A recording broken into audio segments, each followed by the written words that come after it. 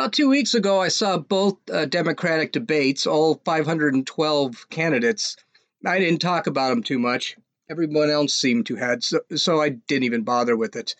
But I think you guys are going to love me because we're going to talk about the subject matter of those debates, the actual issues that they discussed on the debate stage. That mean that means I had to actually listen to another 6 hours of the most boring, irrelevant crap that nobody in the country is going to actually accept. But I'm trying to be a podcaster, so you got to do what you got to do. Let's have some fun. This is Gene, and you're listening to Dumbasses Talking Politics.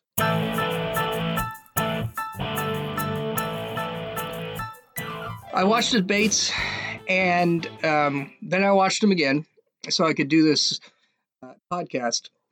I have no interest in rehashing the debate. I don't see a point since everybody has been really talking about it a lot. It's been the top of the news and all news weekend. Not to mention, I just don't think of a debate right now. There are about 1,500 candidates, and I want to see the stragglers disappear first. Also, I know that right now these people are just trying to get votes from the left's base. None of them right now are worried about winning a general election. All these people are as panda bears, and they're just trying to get nominated. Once nominated, they'll go wildly centrist. Right now, everyone is really leading on the weird left positions, but that's not going to win an election. As a matter of fact, if they continue this way, they're probably going to lose to Trump. I take it back. They're going to lose to Trump anyway because they're going to have to explain why they decided to change their positions. But here's the thing. About 13 of them already know they're not going to even get nominated. They have absolutely no chance. So why are they doing this? Probably just to hopefully get nominated to a position in the next Democratic White House if that comes along. So let's not look at the candidates too much. I don't even know half of them. Let's look at the issues because I think this is going to determine who will win in 2020.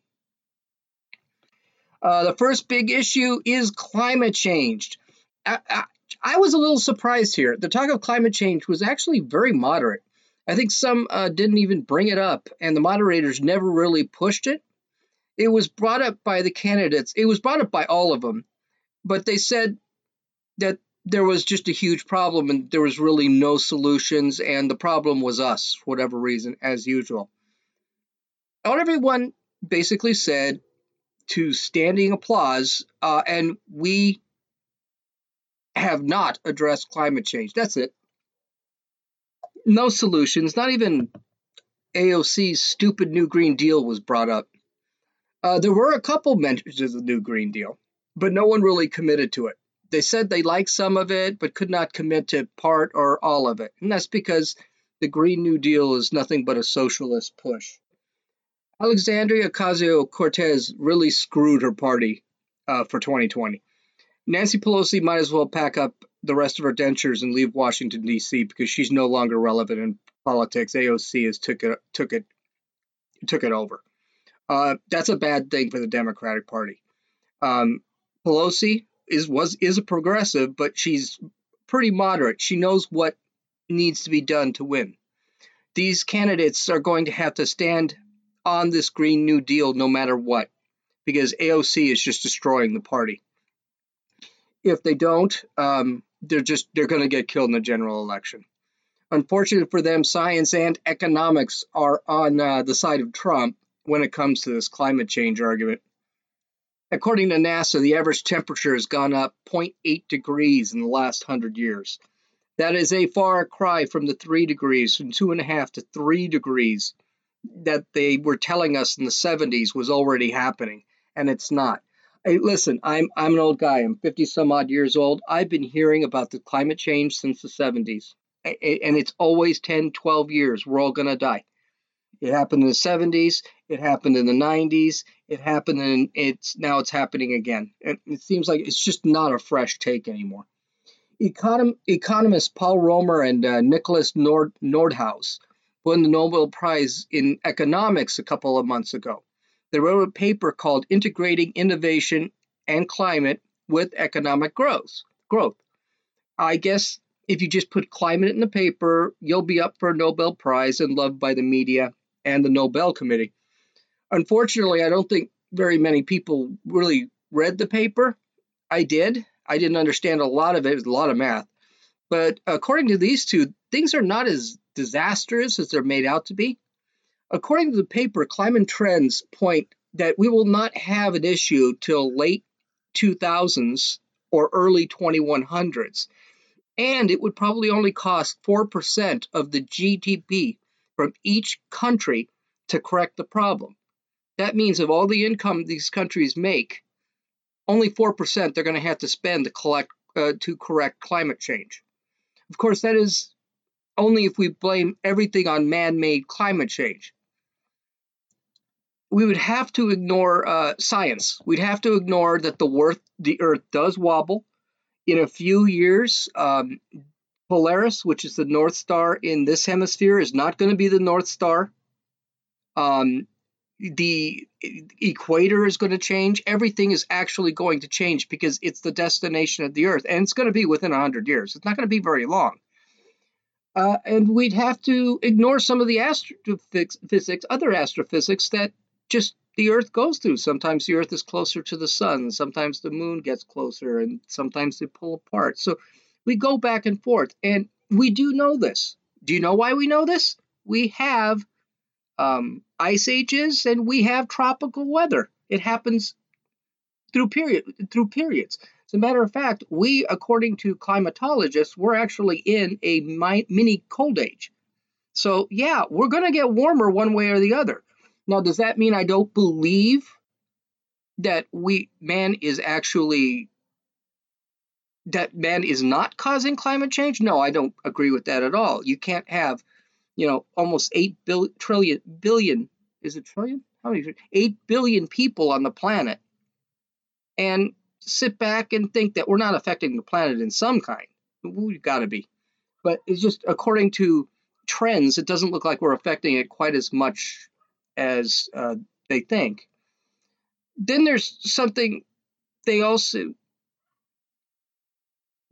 ignore, which is again scientific.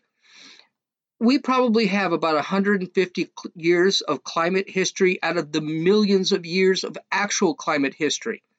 In other words, we don't really know too much about climate. We haven't really been taking care of the climate, paying attention to the climate. So to think that we can come up with a trend after 150 years is really arrogant of us because there's just no way to do it. Right now, with all of the science that we have, we can accurately predict weather within 3 days. The UN climate report that was released last year that AOC bases her "we're dead in 12 years" scenario is actually one scenario of about 20 to 30. There were a lot of different scenarios. Some of them were really exaggerated. Some of them were really scary things. Some of them were just, okay, yeah, we're going to go up a couple of degrees or so. Okay, so to think that we can really predict weather when we've got actual scientists that can't predict weather, and that we've got a media, we've got a globalists that sit back and politicians that sit back and say, oh, we're going to die based off one of 2025 different climate scenarios. It's a little bit too much for me.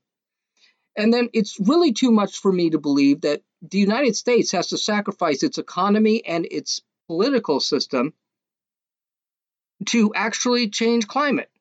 The United States will do less than 0.4% change if we decided to go absolutely clean tomorrow. We're just not going to affect the weather that much. Do you know why? Because we've actually already lowered our emission standards by 20-30%. If you look at Los Angeles, in the 70s, Los Angeles, you couldn't walk outside half the time. The air was literally brown. I mean, literally brown. It made for great sunsets, but it also would poison you. You couldn't walk, you couldn't run in downtown LA because of the smog. The other problem is it's not us that's actually causing most of the problems. I believe we are third as far as climate emissions, bad emissions. And we are per capita actually in the middle of the pack. And what that means is per population, we actually produce less emissions than most countries. And emissions, that includes pollution, garbage throwing out. Countries like India, China, and a bunch of the African countries, including countries like Ethiopia and Kenya, they actually create, Nigeria is another one, they actually create a lot of pollution. And their economies are dependent on creating that pollution. Our curbing our emissions is going to mean absolutely nothing if nobody else in the world actually curbs their emissions. And then there's the most asinine thing in the world with this Green New Deal. The Green New Deal will cost $93 trillion over 10 years. That's going to be a huge increase on taxes.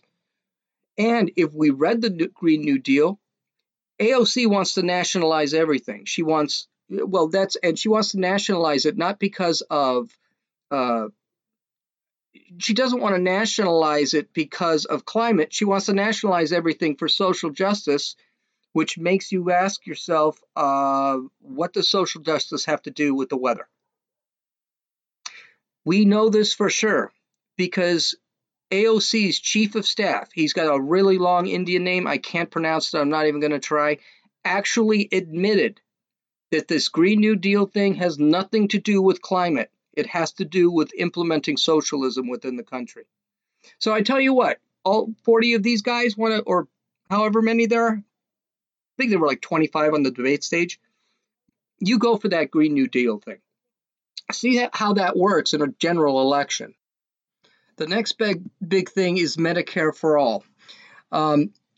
This is going to be a real tough sell for regular voters, and I don't think this is going to be embraced, especially with people like me who actually get his insurance through work. The Democrats, especially Bernie Sanders and Elizabeth Warren, want to replace all private health insurance that people get from work.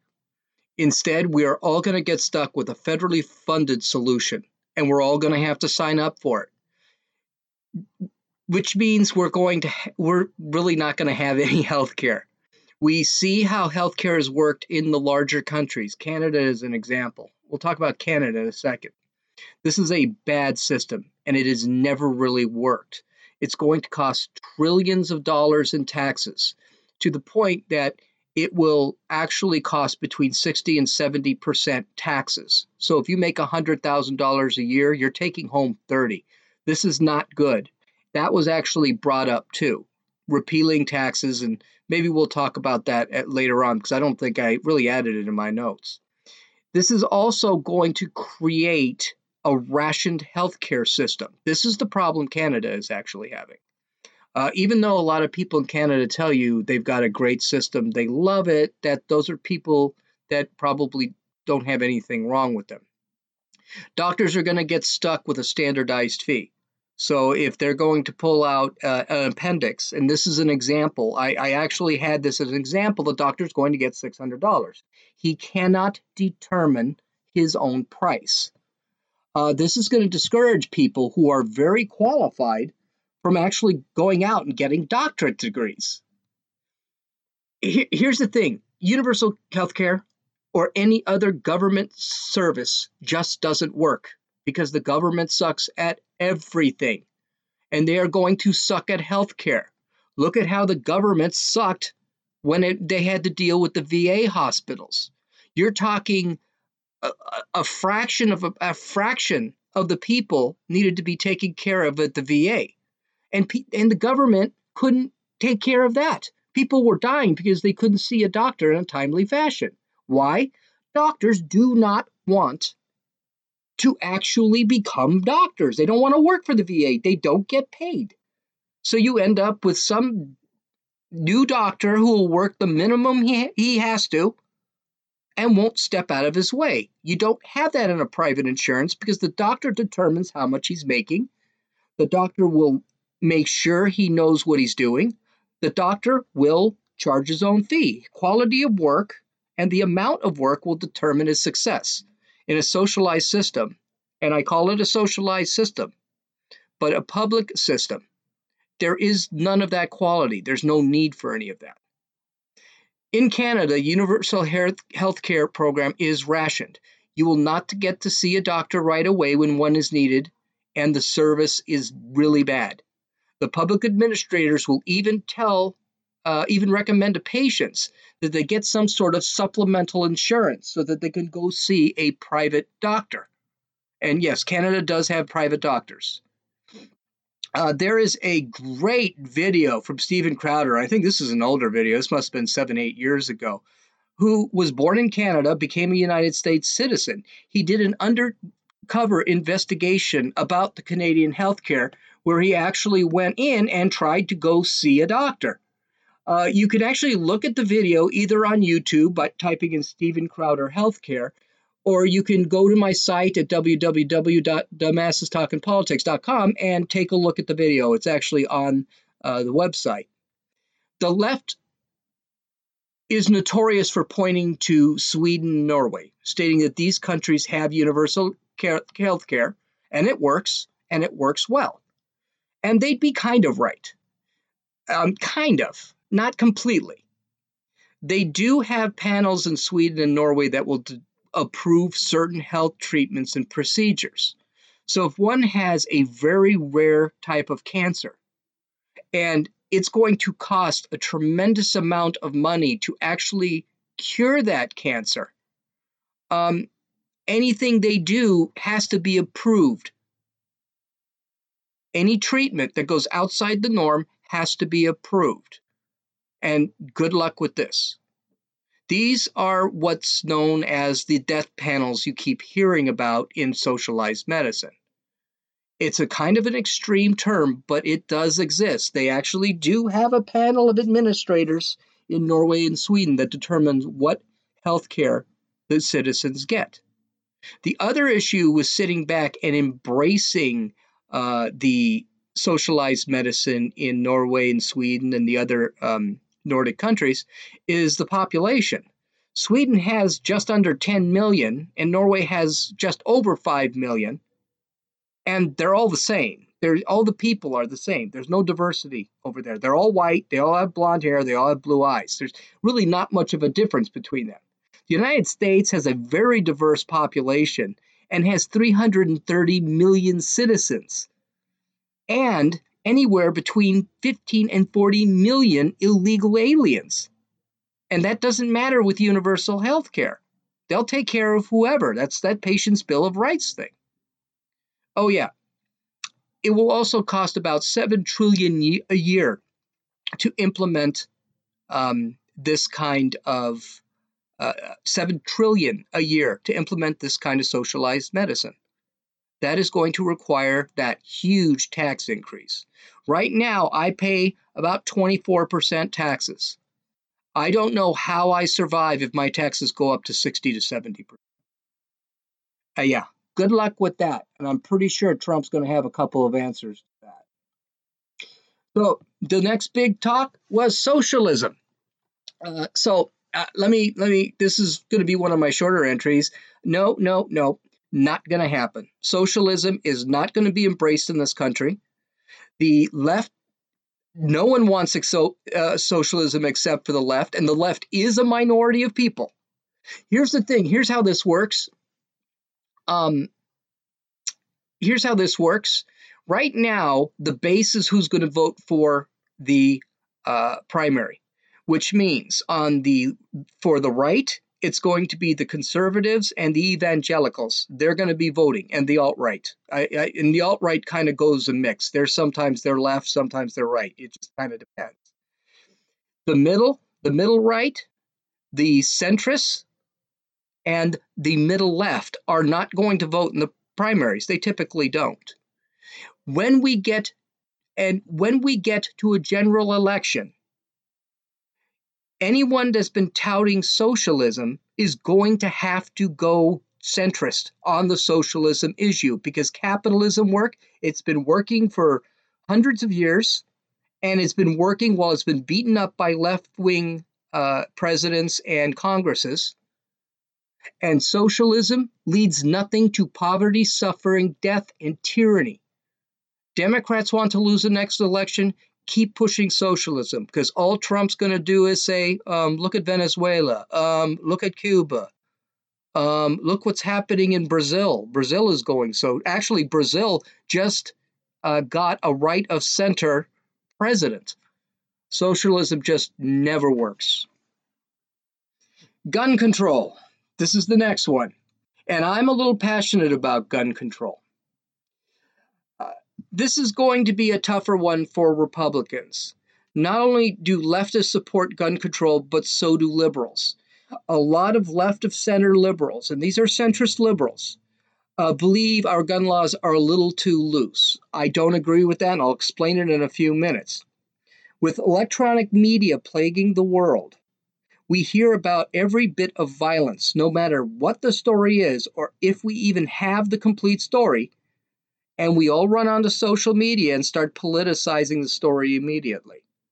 This is bad. I mean, half the time, and nobody sits and points to the person that may have committed the crime. They only point to the gun, like the gun is going to jump up and bite somebody. I got to tell you something. I've had a gun for 25 years. It's never shot. I've never shot anyone. No one's ever shot me with it, and it's never gotten up out of its case and started shooting at me. It just doesn't happen like that. After you've got the outrage about the problems that after that one single point of violence, there are more morons like Swalwell and Warren that will want to confiscate all our guns, limit the number of rounds that one can buy, and raise the gun ages. It's at 21. I've also heard they've been pushing to get it to 25. So a soldier can basically have a weapon in the army at 18, but cannot buy a gun on his own when he's a civilian. Oh, yeah. And here's another thing. It's the lies that people tell us, that the left tells us when it comes to gun control. First off, we do have background checks. Even if a father wants to give a son a gun, we have to, well, no, I'm sorry, I'm thinking and not talking, but we already do have background checks. It checks your legal status. It checks your criminal activity, including domestic violence. Domestic violence, automatically you will not be able to have a gun, and the government will have to go in and take your guns away. If you have a restraining order, you do not have any gun rights, you cannot buy a gun. If you have been mentally incapacitated in any way, you cannot buy a gun. And then all of that is thrown through a background check, and then you can get your gun 7 days to 2 weeks later. Now, that does apply only to handguns. It doesn't apply to AR-15s and things like that. But they are there. What liberals want is, they keep saying, we want more comprehensive background checks. Well, here's the problem. I would like one liberal to tell me, what is a comprehensive background check? Define a comprehensive background check. How much comprehensive can these background checks get? You have to give your social security number. You have to get this.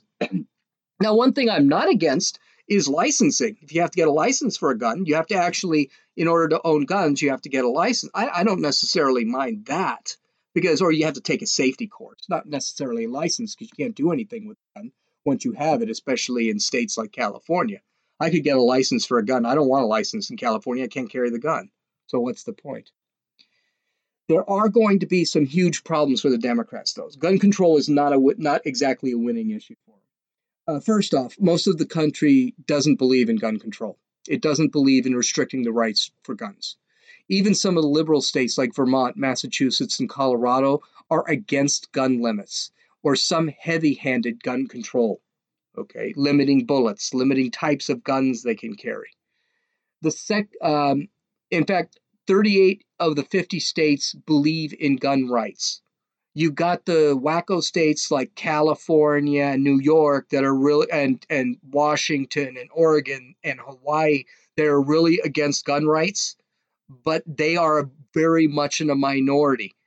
And unlike those 5 states, I can't think of another state that is just like, no, we want complete gun banishment. New Jersey's another one. They don't like guns. That's why the Second Amendment has never been seriously challenged with a repeal. It's never going to get out of Congress, ever.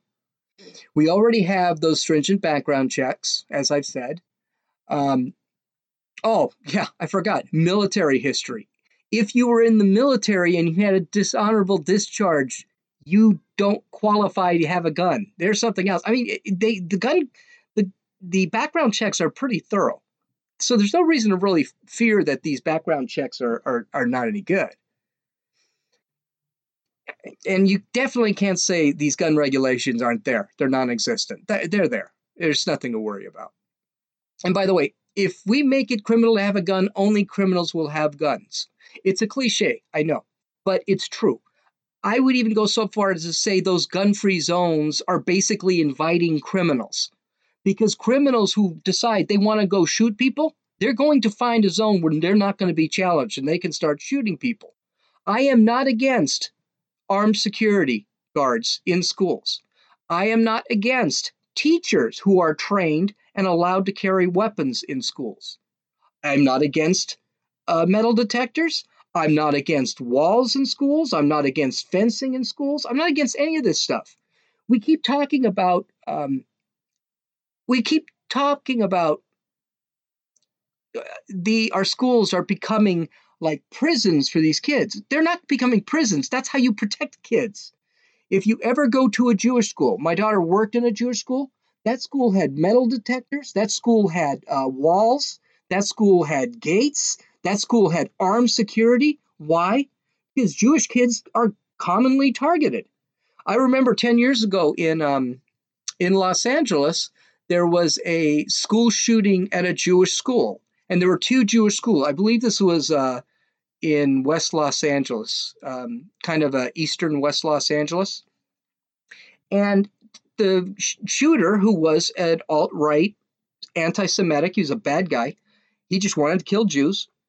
He sat back and he had a choice of two schools. One of the schools had armed guards, metal detectors. He wasn't getting into that school. He found a school right down the street, another Jewish school, little kids who they weren't protected. It was a gun-free zone. He walked in and started shooting. I think he killed several kids.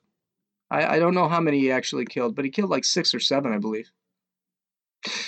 Here's the kicker, and we'll guarantee nothing will be done to overthrow these rights, and it is the Second Amendment. And I think there's a lot of misunderstanding of the Second Amendment. Now listen to this.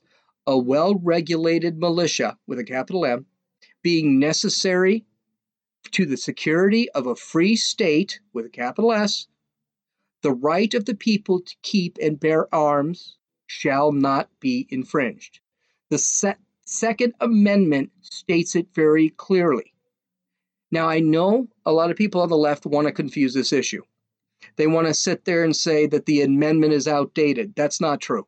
I think the way politics is today, the way you have certain people that want to take over, I'm not saying let's go form a militia and hide in Idaho in a cabin someplace. I'm saying the way the government is today, the way some of these politicians are so power hungry that they will do whatever they can talk about, whatever they can to take power, and then tell us that they want to take away our rights for our betterment.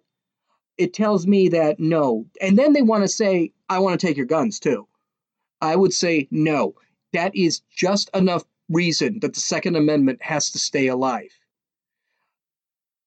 They talked that the Second Amendment wasn't meant to cover assault rifles. That, back then they didn't think we'd have the rifles they had. They had muskets that they had to preload and pump and shoot. That's garbage. First off, there is no definition of assault rifle or weapon of war. Assault rifle is a general term. They confuse semi-automatic with automatic. Automatic means I can press the trigger and it'll just keep going off. Semi-automatic means I press the trigger and it auto loads and I can press the trigger again. As fast as I can press the trigger is as fast as the gun will fire. Well, that covers. Then we might as well ban handguns, because most semi-automatic handguns do exactly that. Revolvers do that. So no, that's a really dumb argument. And then what's worse, I didn't even tell you this. Hey, newsflash. Assault rifles, those muskets that they were shooting, they had to reload and shoot, those were weapons of war. Those were considered assault rifles. But here, I'll go a step further. The amendment does not protect your right to have an assault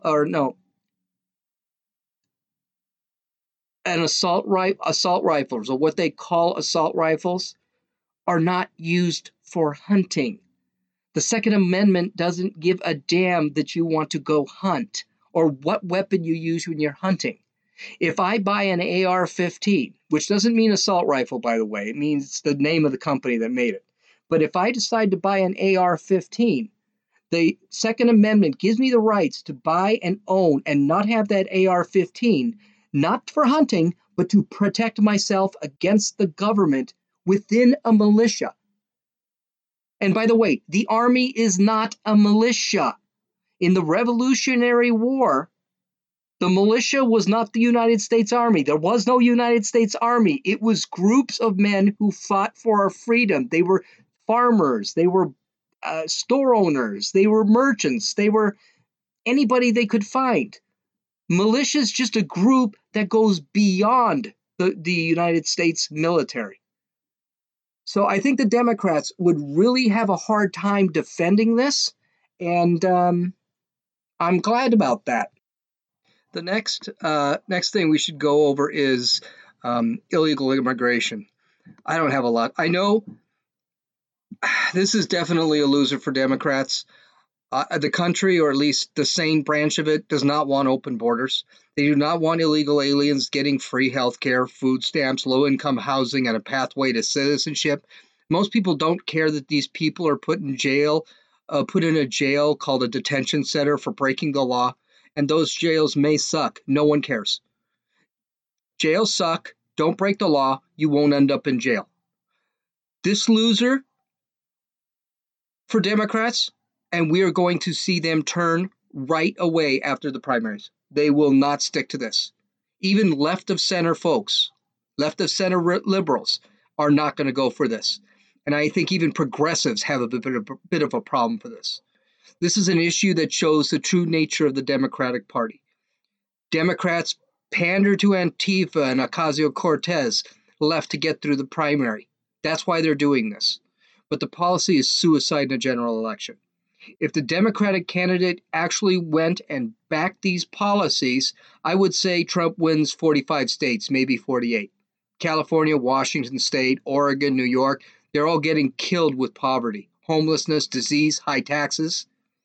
This week, Gavin Newsom came up with two policies. One that gives free health care to illegal immigrants. Free health care to illegal immigrants.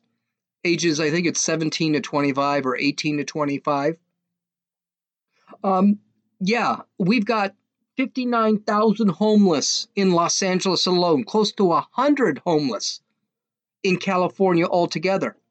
The quality of life in California is absolutely terrible. And now Gavin Newsom is pushing, the governor of California, is pushing to give illegal aliens low-income housing.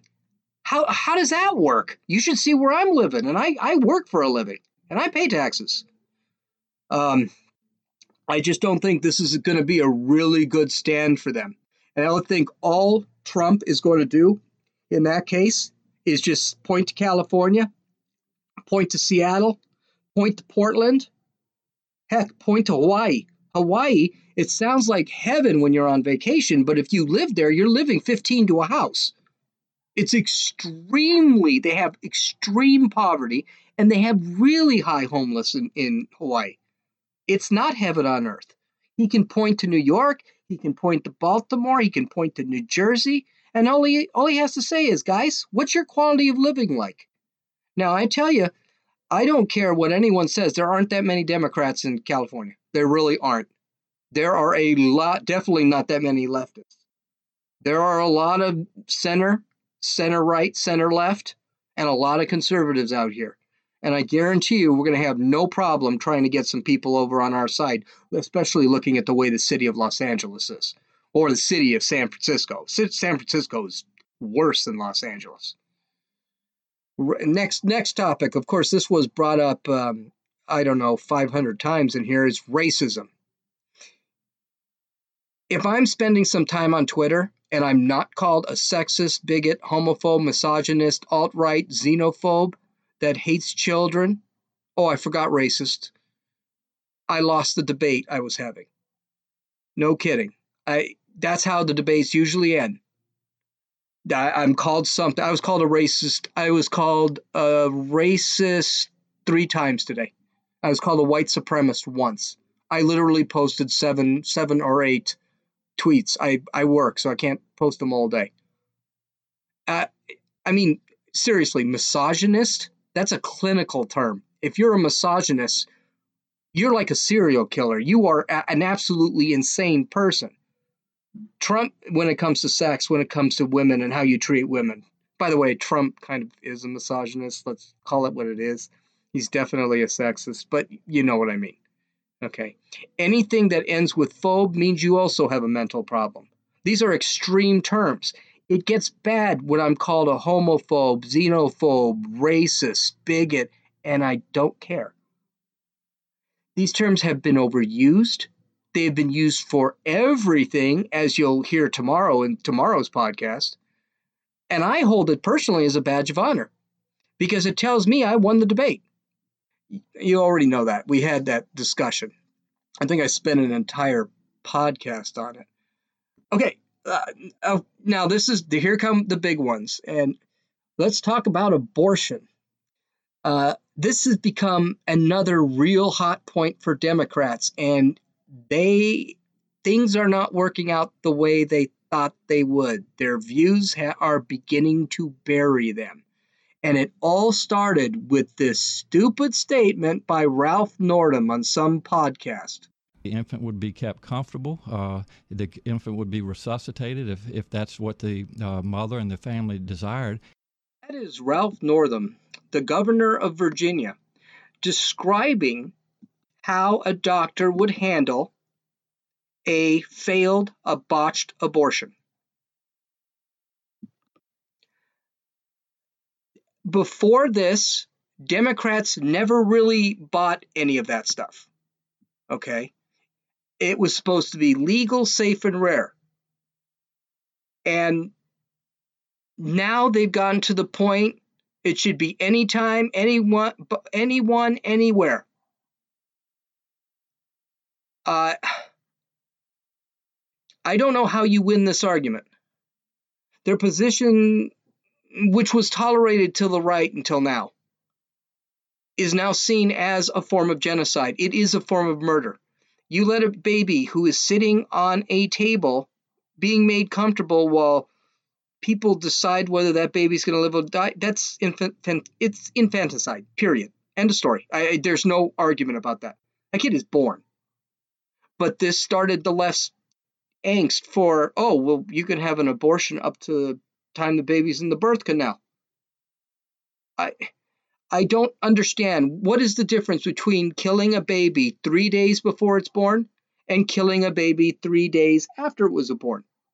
Can anyone tell me the difference? Hey, that baby 3 days can be pulled out of the mother, no problem. It's going to survive. But they're talking that baby can be in the birth canal and they can kill it. This is just right, and it's impossible to keep a neutral position on it when you just. I think it's hard to keep a neutral position when someone's killing a baby at 24 weeks. A baby at 24 weeks has fingers, eyes, toes, heartbeat, blood, lungs. Baby's just really small. It's a completely different baby. I know I've had a podcast on this, so I'm not going to go into the debate on it, but I think this is going to be a real hard sell. And the other thing is, where's the limit? Now you're saying it's okay to kill a baby that has been born because of an botched abortion. It's still okay. What's the limit? Are we going to have 80 week abortions? And I don't. This extreme will get a candidate past the primary once again, but sticking to it's not going to get someone elected in general election. It's going to seem just way too extreme. And these guys can change the wording all they want. They can call it women's reproductive health. They can call it women's health care. all they want. It's not. It's abortion. Women's health care is get an IUD, get birth control pills, get a mammogram, get a pap smear. That is actual women's health care. Reproductive rights. You have the right to get a IUD. You have the right to get birth control pills. You have the right to tell your partner to get a condom. You do not have a right to kill another human being ever. It's just not right. Okay, even though I'm getting hot on it, that's all I'll bring up with that. And then here's another one, and this was huge. Free college. I love this.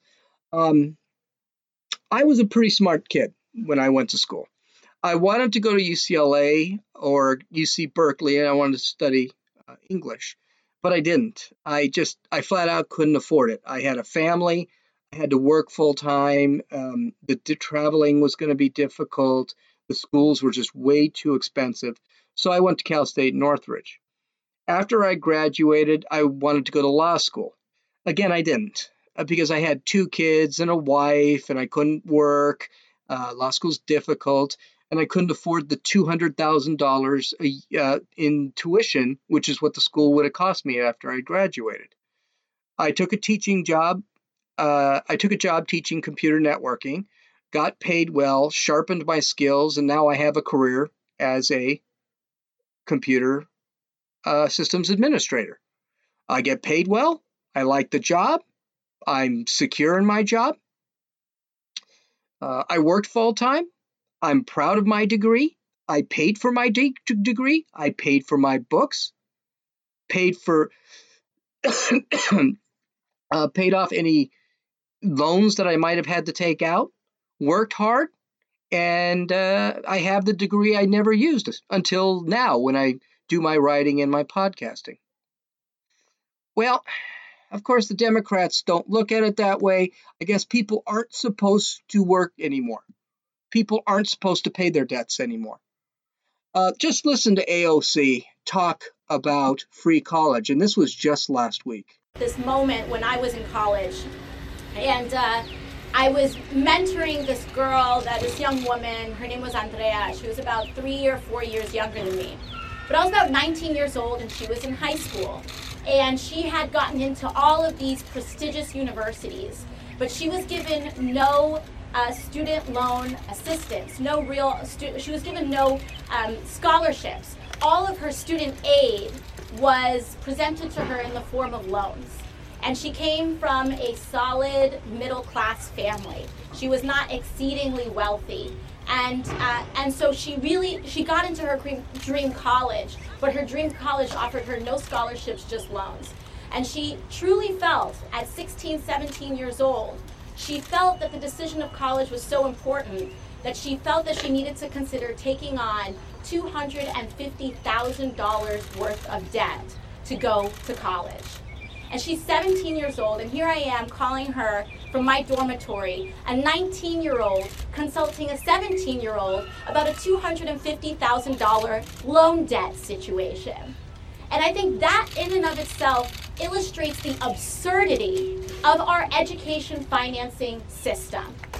And I will be completely honest, I will disclose my personal stake in this fight because I have student loans too.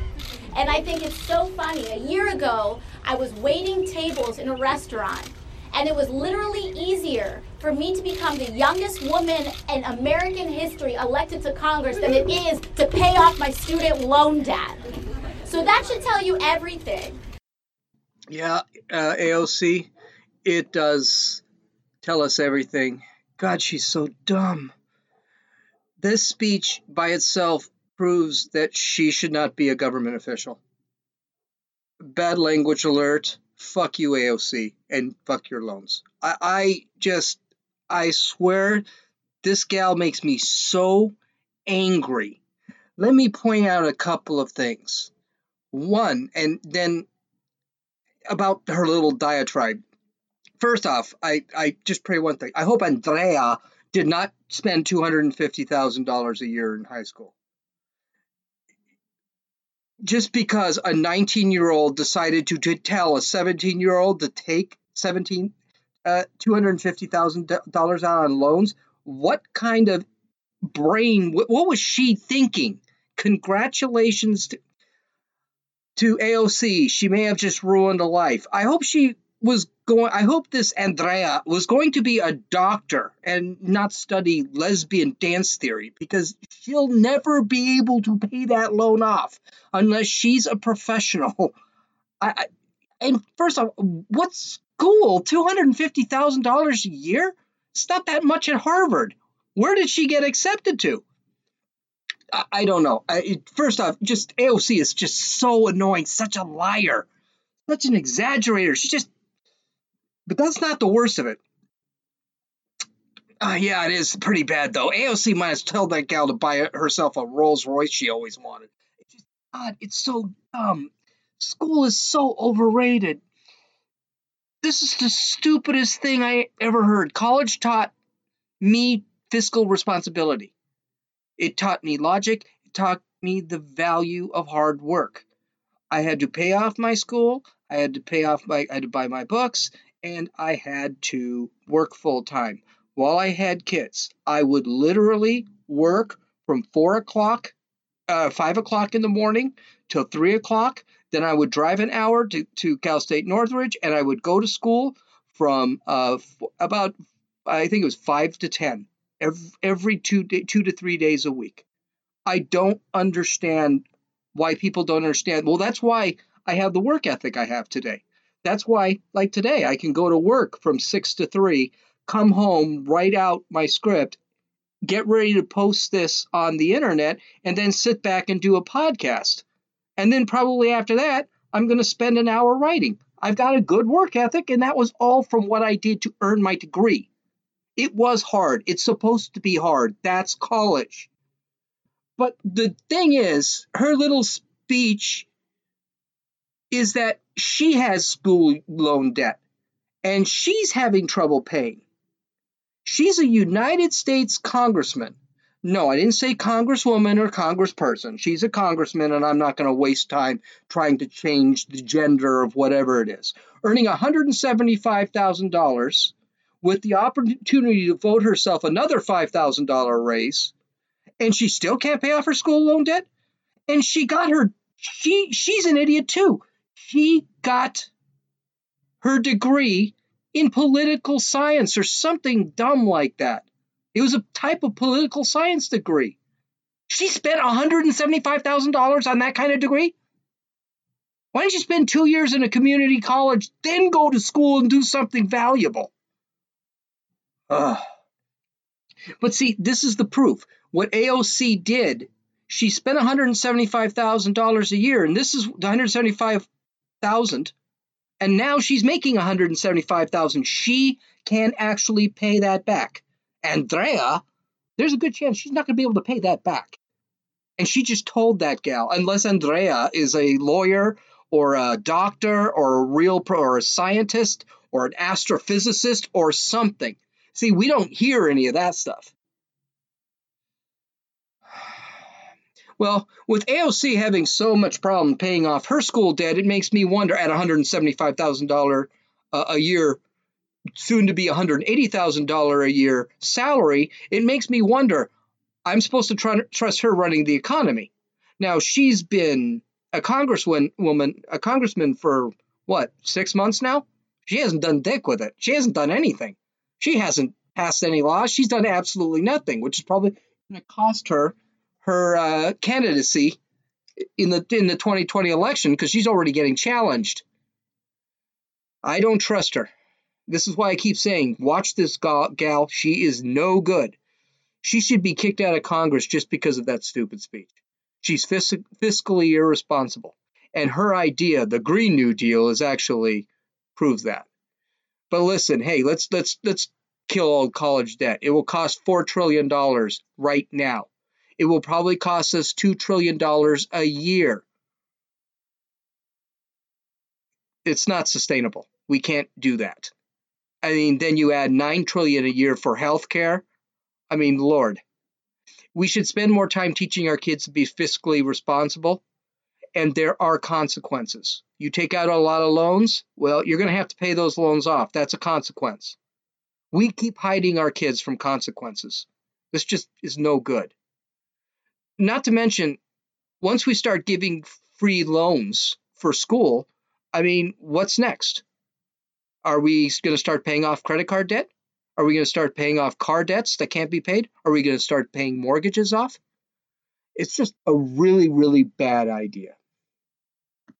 I wasn't planning to actually give any sound bites for the debate, but then I saw the debates again, and I was just I actually, if I really wanted to search through and cut out sound bites, I could have. But I got a job. I work for a living, so I didn't have the chance. The insanity, the general insanity of these people is just incredible. Oh my God. There are several people who should have lost their shot at becoming a president after some of their answers. Ben Shapiro, I love him. Daily Wire, I subscribe. You should subscribe. A lot of my material comes from two places. One is the Daily Wire. The other is HuffPo. Don't ask. HuffPo is just, for me, it's just the funniest thing, but I try and get from both sides. Ben Shapiro said it best. All the Democrats have to do to win against Trump, who is probably one of the most unlikable presidents that in history, okay, is not be crazy.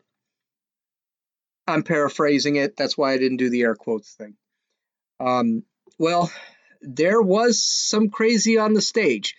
And it was really funny.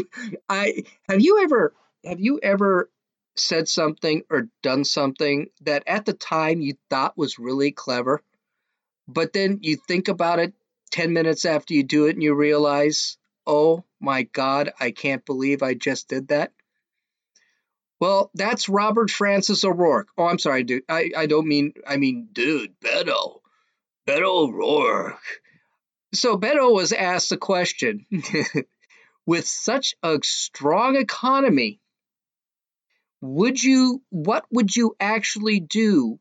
What changes would you make? Or would you be afraid that some of your changes might hurt that economy? What would you do? And here was his answer. And when I say here is his answer, I mean, here he is guffawing right through. This was a word diarrhea. There's nothing else to describe it. But you could only understand half of them. This economy has got to work for everyone. And right now we know that it isn't. And it's going to take all of us coming together to make sure that it does. Necesitamos incluir cada persona en el éxito de esta economía. Pero si queremos hacer eso, necesitamos incluir cada persona en nuestra democracia. Cada votante necesitamos la representación y cada voz necesitamos escuchar. Right now, we have a system that favors those who can pay for access and outcomes. That's how you explain an economy that is rigged to corporations and to the very wealthiest. A $2 trillion tax cut that favored corporations while they were sitting on record piles of cash, and the very wealthiest in this country at a time of historic wealth inequality. A new democracy that is revived because we returned power to the people, no PACs, no gerrymandering, automatic and same-day voter registration to bring in more voters, and a new Voting Rights Act to get rid of the barriers that are in place now. That's how we each have a voice in our democracy and make this economy work for everybody. That's time, sir. I'll give you 10 seconds to answer. If you want to answer the direct question, would you support a 70% individual marginal tax rate? Yes, no, or pass? I would support a tax rate and a tax code that is fair to everyone. Tax capital 70%? At the same rate that you tax ordinary income. Take that corporate tax rate up to 28%. You would generate the revenues you need to pay for the programs we're talking about. That's time. Thank you. Beto, I think you're probably done, dude. Get back on that skateboard, wear that piggy costume, and do your punk rock performance again, because you are done. What a terrible ad. Well, first off, I need to take. I know I played the entire 9 minutes of the thing, but it just all the crap that came out of his mouth, and he never answered the question. And the gal who was moderating basically called him out on it, and he never would answer it. I personally would have said, "Okay, you don't want to answer the question. Okay, I'll go to someone else." 30 seconds of it was in the worst Spanish you could ever hear. I sound more Mexican than that guy does. I guess Robert Francis needs to work on his Spanish. Maybe go back to high school and take a second year of Spanish in high school. But what was really funny is just he never answered the question. He would not answer the question.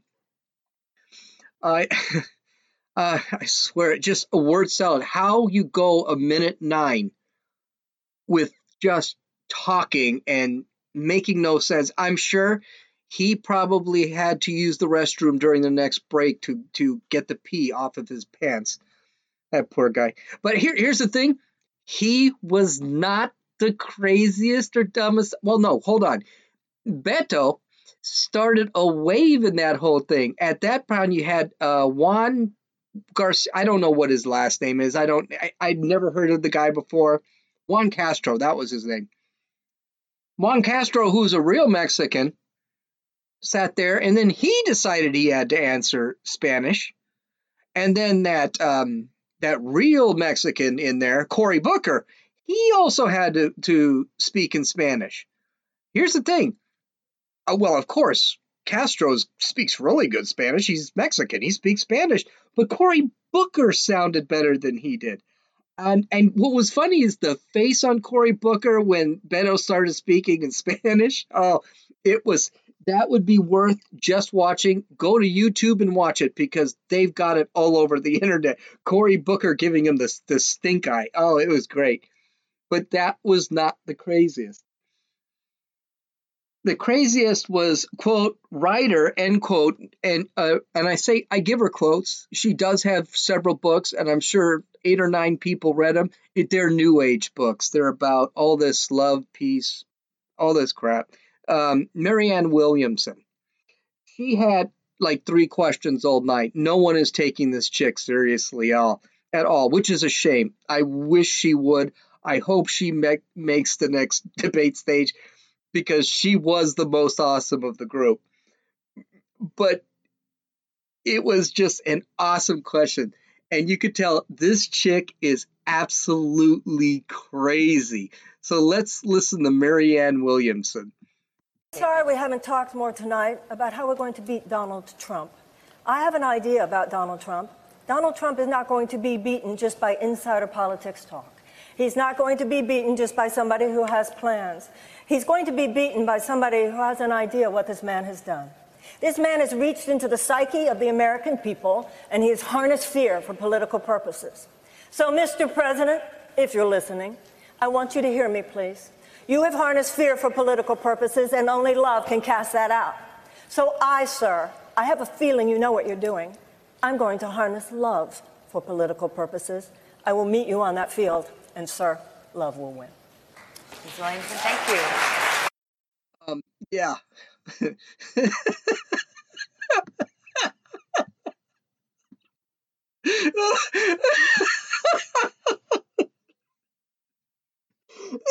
Oh, yeah. Love will do it all right. I'm sure the Iranians and the Russians can't wait for love. I mean, this gal is out, but awesome. I hope she gets the nomination. I mean, she's got a snowball chance in hell. Even the audience was kind of like, okay. Can you imagine her in a debate with Trump? What he'll say to her? I can't imagine the funny nicknames he'd come up with. I mean, Sanitarium Mary, Mad Mary, Mental Case Mary, Weird Williamson. Can you imagine the stuff Trump could come up with this gal? I'm surprised he hasn't just for fun. I mean, with his tweeting, he's been on fire. He's been having a lot of fun tweeting all this stuff. But that wasn't even the craziest thing she said. I mean, that was pretty crazy. But there was another question where they sat back and they asked her, what will be the first thing you do when you become president, she said she'd call the prime minister in New Zealand because she liked the way that she loved the kids. I was just like, what? Okay, this may be the first card podcast where you have the author actually has a heart attack right on. I just hope if I have a heart attack, I get it uploaded first so that it'll go viral, maybe. Oh, she was fantastic. And there was another one. I mean, so much fun stuff. And I didn't put this in. I maybe I should have, but I would have. When they asked by Joe Biden the same question. They asked him, "What's the first thing you're going to do when you become president?" He said, "Defeat Donald Trump."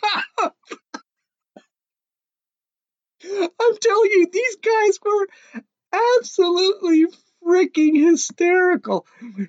You can watch some of the videos on my website at www.dumbassestalkingpolitics.com. They're adorable. So who won the debate? Well, these people look really insane. I'm sorry, they did. They just look like they were not in touch at all. The Democratic base has gone so far left, like 75% of the people who actually watch this are like, what WTF? I can't say the F word again. It's a one-time podcast thing.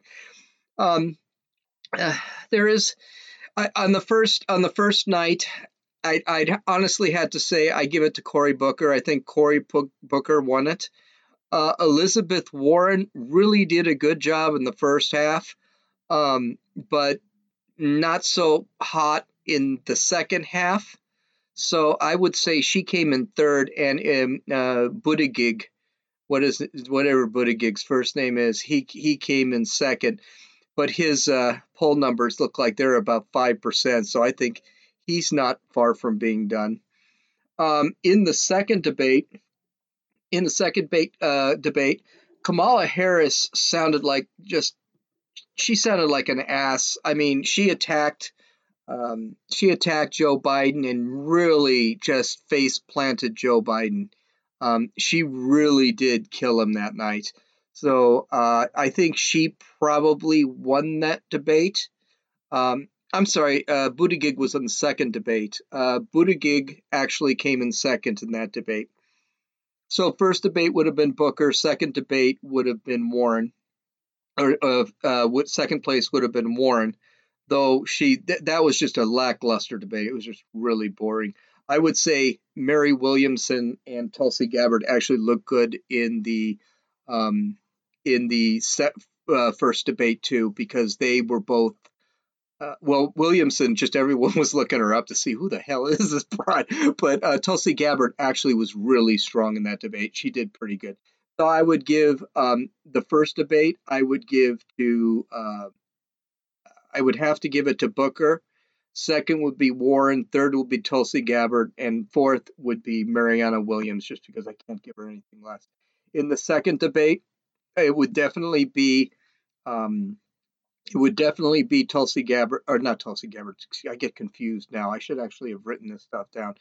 The second debate, which was like the big stage debate that had Bernie Sanders, Joe Biden, Kamala Harris. Kamala Harris won that debate cold. That wasn't even close. Kamala Harris killed everybody in that debate. And that doesn't mean she was good, but she had some really well-placed attacks. Pete Buttigieg, whatever his name is, whatever. He came in second. He was very strong. The two losers in that group, because I don't think there was a third and fourth. I just don't think there was anyone that really stood out. The losers were Bernie Sanders and Joe Biden. Joe Biden possibly came up last. He looked absolutely terrible. And I would say that Bernie Sanders probably finished third or fourth. But the problem is I just can't be thrilled with Bernie Sanders, because every time he talks, he just looks insane. So if you combine the two debates, all 24 people who won, Donald Trump, he won it. These guys are all so far to the left, that they can't be taken serious. As a matter of fact, the president actually live tweeted during this debate, and he got more attention for his tweeting than the debate did. And while he's doing it, he actually was live tweeting memes and it was really funny. It was a good night. But the Democrats look bad. 75% of the population are going to think these guys are nuts and taking them down the wrong road, as they're already seeing. Polls right now, it's been 2 weeks. Trump's caught up with them all. You might remember 2 to 3 weeks ago, Trump was 10 points down on every one of them. Now he's even on everybody. They just all look like they were inauthentic, and they all look like they were lying, and they all look like they were going to change their minds. I mean, even Kamala Harris, I think she lost some points the next day when they asked her, "Do you really support this?" And Kamala Harris said, "Well, I mean, not really, parts of it." And that was about busing. That's what she attacked Biden on. So, basically, she called Biden a racist. That's essentially what she did. She basically said, I'm not calling you a racist, but, well, whenever but comes into play, ignore what you said in the first part of the sentence, because what she's going to say is, and Biden couldn't answer. A couple of times, Biden actually ran out of time and told the moderators, "Oh, I'm out of time." I mean, he just did not want to be. He looked old. He looked weak. He's losing ground really quick after this debate. He tried to make a recovery the next day with the Black Caucus, or I don't know. He was with some group like that. He did not do well. So it was, now that I look at it a second time, it was a lot of fun. But I think it was a lot of fun because I was looking for specific clips, and I look at these clips again, and it was great. So, wow, this was really a long podcast, and I still didn't cover everything because these guys just keep coming up with new and better garbage to talk about. But that's it for tonight. You can download my podcast on iTunes, Podbean, Podcast Addict, and you can listen to it on YouTube. You can follow me on Twitter at RunninFool, RUNNINFEWL.